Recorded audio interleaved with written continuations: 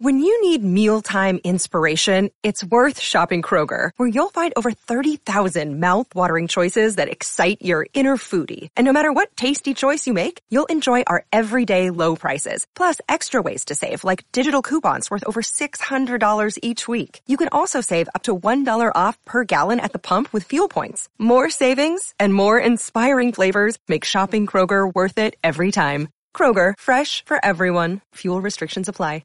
Another day is here, and you're ready for it. What to wear? Check. Breakfast, lunch, and dinner? Check. Planning for what's next and how to save for it? That's where Bank of America can help. For your financial to-dos, Bank of America has experts ready to help get you closer to your goals. Get started at one of our local financial centers or 24/7 in our mobile banking app. Find a location near you at bankofamerica.com/talktous. What would you like the power to do? Mobile banking requires downloading the app and is only available for select devices. Message and data rates may apply. Bank of America N.A., member FDIC. Welcome back to Giddy Up. Gareth Hall with you on this Wednesday morning. Always thanks to the Hong Kong Jockey Club. Great to catch up with our great friend Tommy Wood. Hello, Tom. G'day, Gareth. What'd you make of Romantic Warrior there at the trials yesterday? His trial was very good, Gareth. Hugh Bowman was on board and he jumped really cleanly from the start. It was a field of 12 over 1,600 metres, and they trial on the outer part of the track around the markers, and he moved up he jumped really well, and then he settled probably about midfield. He didn't find his feet, and then around the home turn he really did improve quickly and dashed to the line strongly. So he looked really good for his tune-up heading towards the City Hong Kong Gold Cup. But Danny Shim definitely talking about heading across to Japan, come around to June time with the suited kids, so that can work in nicely. Of course, after FWD Champions Day here at the end of April. And Russian Emperor was also in the trial, and he's headed across this weekend to Qatar. I think he might leave Friday morning.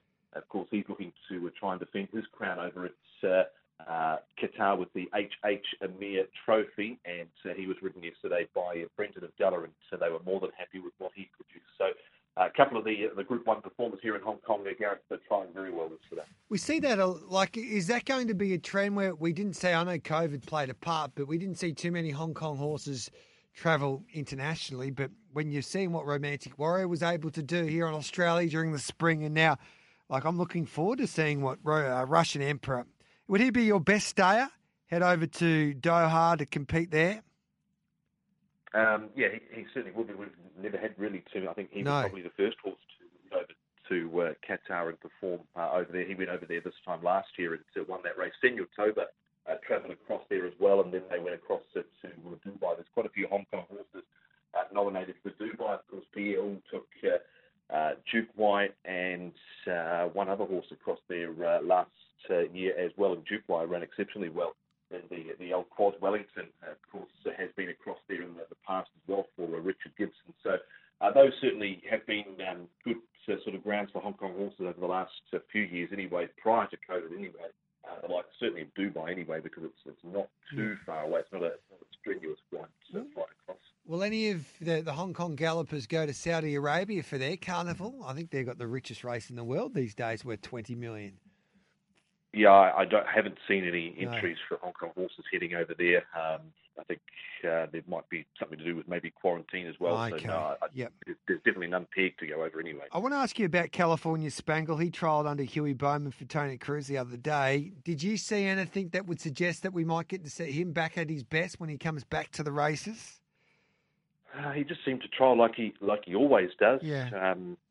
I'm yet to be convinced he was able to hold on to a minor placing when he last lined up, of course, did to California Spangle, but yet to be convinced on what I've seen, because he's just been trialling like he normally has, but he's just not fully putting it on race day, so that has to be a concern. I'm presuming they're heading towards the Queen Silver Jubilee Cup coming up in a few weeks' time over the 1,400 metres, where he will run into Lucky Swain S, potentially Voyage Bubble there as well.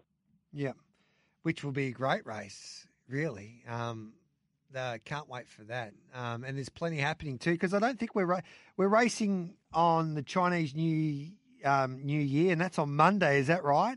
Coming up after tonight's meeting. Yep. So that's on the 12th, and we get to see Benny Thompson for the first time. Yes, I think he flies into Hong Kong today or tonight. I believe having a quick chat with Terry Bailey, the steward, yesterday afternoon, and yes, he'll be here, and so we've got 11 races coming up on the Monday, so there'll be plenty of action out at Sharton. Normally one of the biggest crowds of the year, upwards of 80,000 through the turnstiles. Unbelievable. I'm looking forward to it.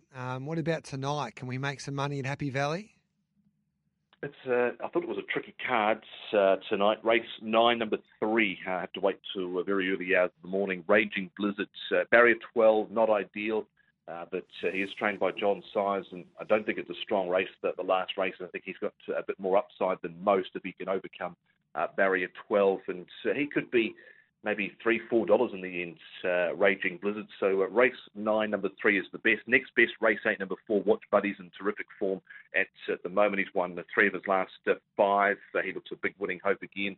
Harry Bentley and Ricky Yu, of course. Ricky Yu had Nimble Nimbus win the Centenary Vase at the weekend, and maybe some value in the 6th race, which looks an open race with Party Warrior. Always followed this horse, Party Warrior. He's not won for quite some time now, but he's very well rated.